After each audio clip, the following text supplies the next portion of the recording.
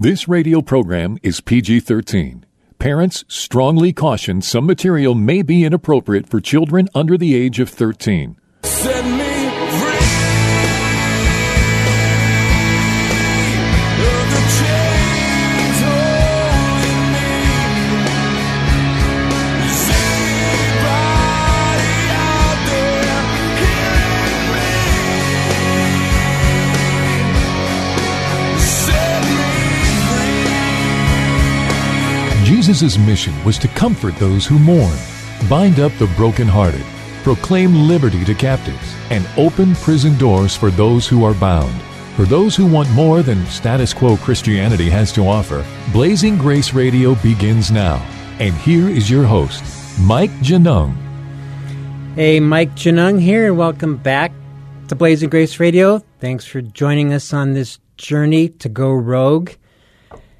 And in the late 90s, the church was just beginning to come to grips with the porn epidemic that was within its walls, meaning the amount of men who were struggling with that problem, that issue. I remember in the 90s, that's when Promise Keepers was beginning to hit their stride.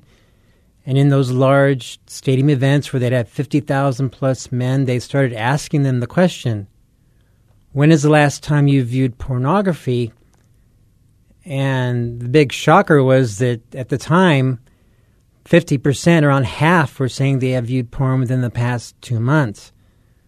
So this was when the church just was beginning to get a feel for how huge the porn epidemic was within in the 90s. And you could almost say that was the good old days, because now today's those numbers are approaching 70% of Christian men viewing porn, along with all the other issues like adultery and sexting and going to stripper bars and prostitution. And so in the 90s, there was little to nothing available on the Christian side for people who were struggling with porn, and even less so for wives. And so when you have a guy, and usually what mostly happens is the men wait till they're married before they decide to get help. So for every guy who's in bondage to that stuff, it has a traumatic and profound effect on the wife. And they often get left out of the equation. So in the late 90s, there was little to nothing available for the wives until one woman wrote a book, Living with Your Husband's Secret Wars. This was Marcia Means, who published this in 1999. She's a licensed counselor. And then I talked with Marcia actually last week, and she told me back in those early days it wouldn't be uncommon for her to get 1,000 inquiries a month for women looking for help. I got to meet Marcia in 2006 in the original version of our radio show, and we interviewed her on the show. And then I met her again at a ministry event with several other ministry leaders in this area, and she's a fantastic woman. She has a compassion, and she has a heart for people who are broken and hurting. And so you get a real treat today, my listening audience, and that she's joining us, calling in from Mexico. So Marcia, welcome to the show. Thank you, Mike. Let me just correct one little detail that's really important in the therapeutic community. Because I do live outside the country, I cannot be a licensed counselor. I am trained as a marriage and family therapy, but when I first moved to Mexico, I encountered that problem. So I took some coaching training, and though I know everything I learned in my master's in marriage and family therapy, I technically work as a coach. But yes, and I am in Mexico, and I've been in this arena for a very long time. And if your listeners would like to hear my story and how not only have I been in the arena trying to help others, but when I entered this arena, it was very personally in 1990. Is it okay if I start telling that story, Mike? Oh, sure. Please do. Okay. Well, in 1990, I had been married before, my children were grown, and I was divorced, and I heard that this wonderful boy, now a man, that I had originally bonded deeply with at the age of 9. He was 11. His father was a farmer in rural eastern Washington, and my father was his family's minister. My dad was pastoring a little country Baptist church. And as soon as we moved to that area and I met him in Sunday school, something clicked between us. And we were kids. We were very young kids, but I knew even then that I loved him. And he was always my soulmate. In all the years beyond that, we played together, spent a lot of Sunday afternoons after church together. We swam in a pond that a farmer let kids use. We climbed haystacks. We sledded down the hill behind his farm in the winter. And then at the age of 12, he was now 14 and had started riding the bus into the city, the town, about 20 miles away. My father resigned from that particular church and moved us about 150 miles west in Washington State. And way back then, there, of course, was no internet, and long-distance phone calls were still expensive. And as kids, we wrote a few letters, but, of course, in our teens and as life marched on, we both went our separate ways. But in 1990, a family member told me that he had been divorced. He did grow up to be a wonderful man, just like he was a wonderful boy. Ministry his whole adult life. We reconnected, and I don't remember. It may have been a year. It wasn't a long time later. We ended up getting married. And I got to tell you, I felt like Cinderella. He is, to this day, a wonderful human being. He was my soulmate, and I thought, of course, like most, I was still a girl at heart, like most girls. I thought, we're going to be happy for the rest of our lives. And what followed were several wonderful years. He was, and I'm sure is, in his now third marriage, a very romantic man. He was romantic. I got bouquets. I got dozens of cards. Just a precious man. But even wonderful men and even wonderful Christian men are still flawed human beings, and we all have our wounds, usually from childhood, that if our parents, and very few parents back then were, astute enough to help us process or to help us go to a therapist and process those wounds, often create flawed human beings, and way too often sex addicts. And it didn't take very long for me to recognize my husband was greatly attracted to young, beautiful women. And for the women who are listening, you know how that stings, right? And it's like it stings to your nervous cord, all your nerve endings, and every part of your being feels that pain. So I did what I didn't know what else to do. I wasn't a therapist then. I didn't know anything about what do I do now. And in the Christian world, I searched and searched, couldn't find anything. And then a few years into our marriage, there was an event on vacation that really shattered me. And I flew home, and we had a lot of recovery books in our office library because Pat was the editor of a recovery magazine at a Christian recovery organization he had helped found in 1990. So I scoured the office. The publishers always sent him advanced copies of all the books. So we had hundreds and hundreds of recovery books, even way back in the mid-'90s. I scoured the shelves, and the only thing I could find was Steve Arterburn had written, I think it was either Don't Call It Love or another similar one, but it touched on sex addiction. I went to the public library. The internet you couldn't really go on Google and search. I called people. I found one book for women written by a psychiatrist at the library, but it wasn't really about this, and it wasn't for Christians. So I just did what most of us do in the beginning when we don't see any signposts.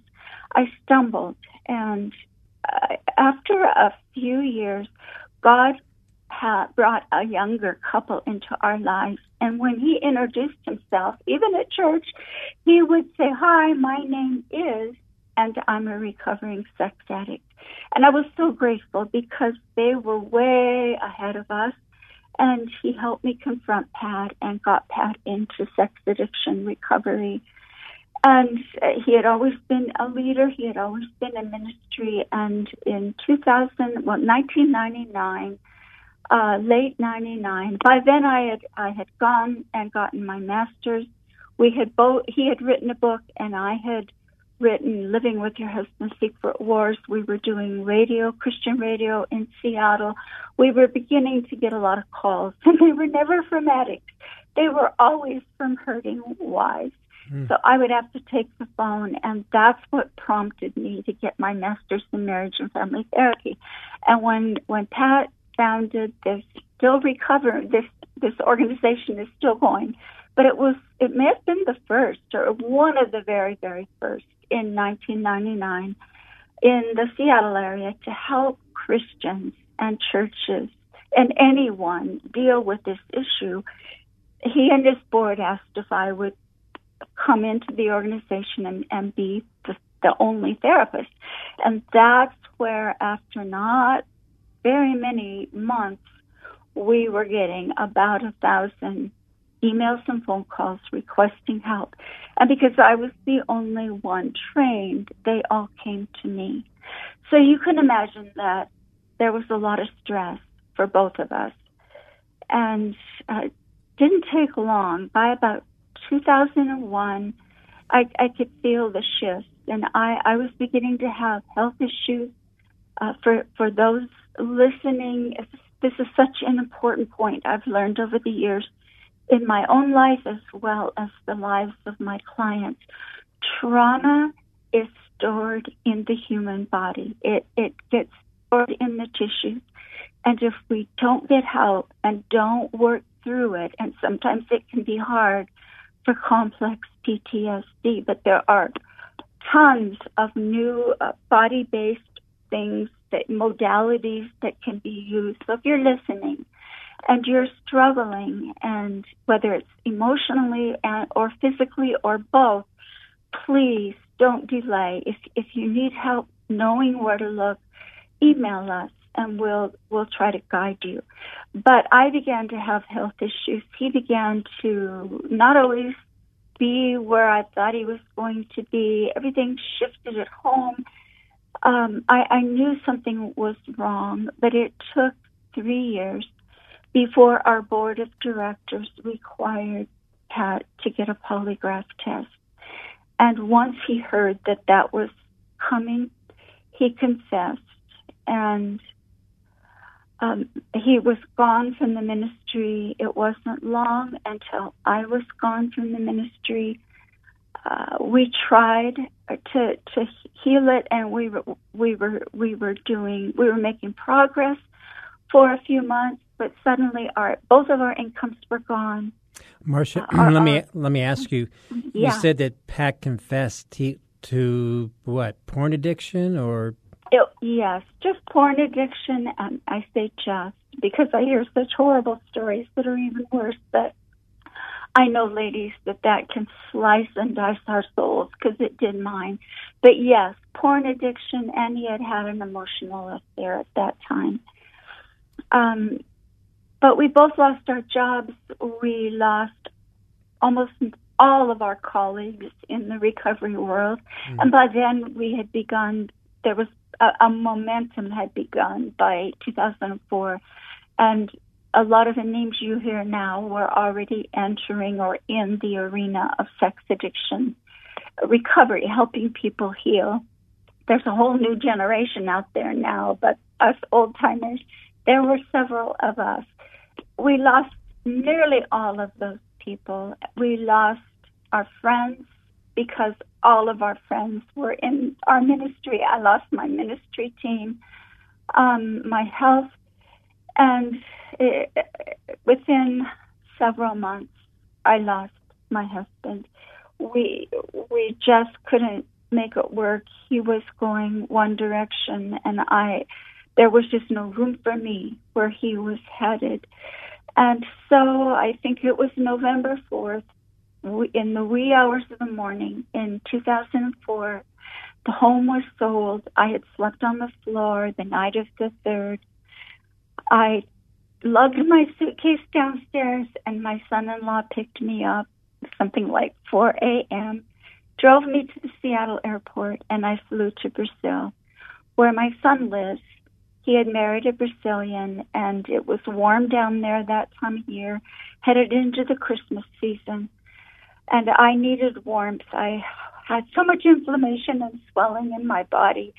So I went south. But I remember sitting on the edge of my bed in their home on Christmas Eve at midnight on 2004 and crying out to God, sitting there in the dark and feeling completely lost and completely alone. I missed Pat. He loves Christmas, so Christmas at our house was beautiful and filled with carols and events, and all of that was missing. And there was no Christ in Christmas where I was. So I was really missing that, and I was really needing the Jesus of Christmas, the Jesus of the resurrection. I was sitting there talking to him and crying and pleading for help. And I'm not a charismatic. I don't have visions. This isn't my norm. It was my one and only moment in that quiet, lonely space where I was really hurting. It was as if I didn't hear any voices, but in my heart it was as if I was the woman with the issue of blood, crushed in the crowd that was following Jesus in the Bible story we learn in Sunday school. And I was desperate. In my mind's eye, it was just like the pictures we've seen when we're children. And I reached out, and like the woman in the Bible, I just felt myself emotionally and spiritually fall forward and grab onto the hem of his garment, and something shifted. I knew that like an Old Testament verse says, he is the husband of the husbandless, and that he wasn't going to promise me it would be easy, but I would never be alone. And it took me several years to truly come to have faith, to believe that every time there was a calamity in my life, I may not get delivered, and I may not get rescued, though often I do. Almost always I do. But never have I done it alone. I've always felt his presence. And that's made all the difference. I stayed in Brazil. I got an apartment of my own about the 1st of January in 2005, and it was furnished, and I had taken my laptop, and I had my own website built. I had been waiting on God to tell me, what am I supposed to do? I tried to take Portuguese lessons at the local college, and, I was already not a teenager by a long shot, and I was put in a class with all these foreign exchange college students from other countries, and they were sharp as tacks. And I was in their way in that small class, and it just didn't work. My memory just didn't work like theirs did. So I needed to drop out. I hadn't been able to pick up Portuguese, and I knew it was going to be a long, slow slog. And there was almost no English spoken anywhere in their city there in southern Brazil. And in my apartment, I had bought what is like a white kitchen table made of plastic that has the legs you can poke in the holes. And I was using that for a desk and at my laptop and trying to develop a routine and belief and hope in where it felt like God might be leading me. Every morning I would get up and do the drill, just to make myself pick up and keep going. And I turned on my computer and I checked my email. And there was an email from someone who did not identify themselves. It was an address. I think it was a Hotmail address I couldn't track down. And all it said was, thought you might be interested in this. And there was a link. Well, these days, we all know you don't click on a stray link from an unknown source. But back then, 2005, I hadn't been taught that yet. I clicked on it, and it opened to a newspaper in Kansas.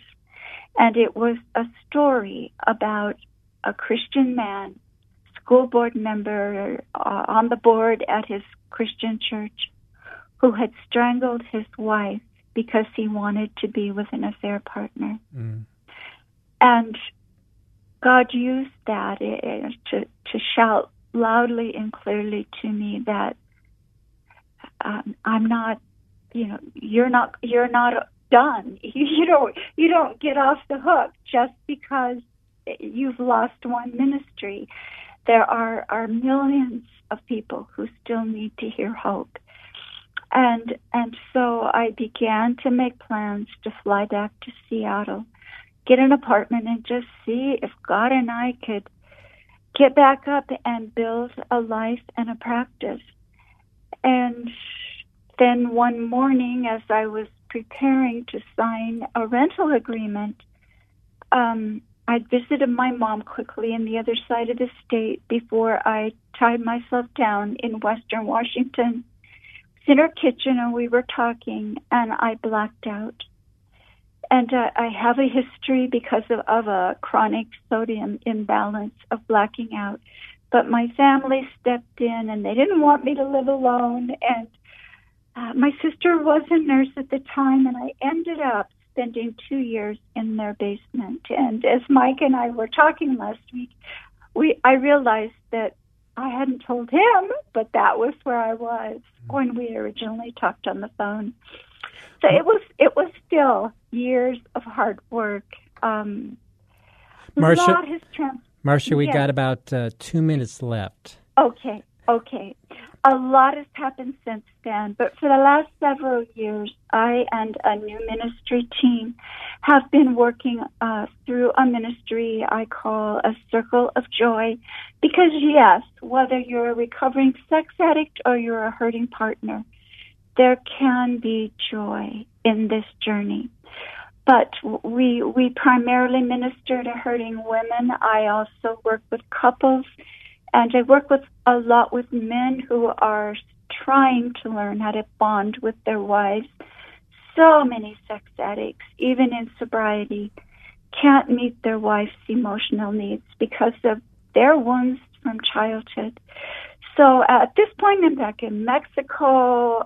God is kind of shining a light on some possible future places He wants me, but so far I'm just plugging forward. I've since written Your Sexually Addicted Spouse with Dr. Barb Stephens. I've written a workbook. And for those who are listening, we have several free resources, including a free, no obligation, 1-hour phone call with one of us on my team. All of us have been through this and healed. And we've all found joy, often in helping you. Well, Marcia, we're out of time here, but I do want to thank you for joining us, and thank you for our listeners for coming on, and we'll talk to you next time. Do you want to be free? Blazing Grace is a non-profit international ministry for the sexually broken and the spouse. Please visit us at blazinggrace.org for information on Mike Genung's books, groups, counseling, or to have Mike speak at your organization. You can email us at email@blazinggrace.org or call our office in Chandler, Arizona at 719-888-5144. Again, visit us at blazinggrace.org. Email us at email@blazinggrace.org or call the office at 719-888-5144.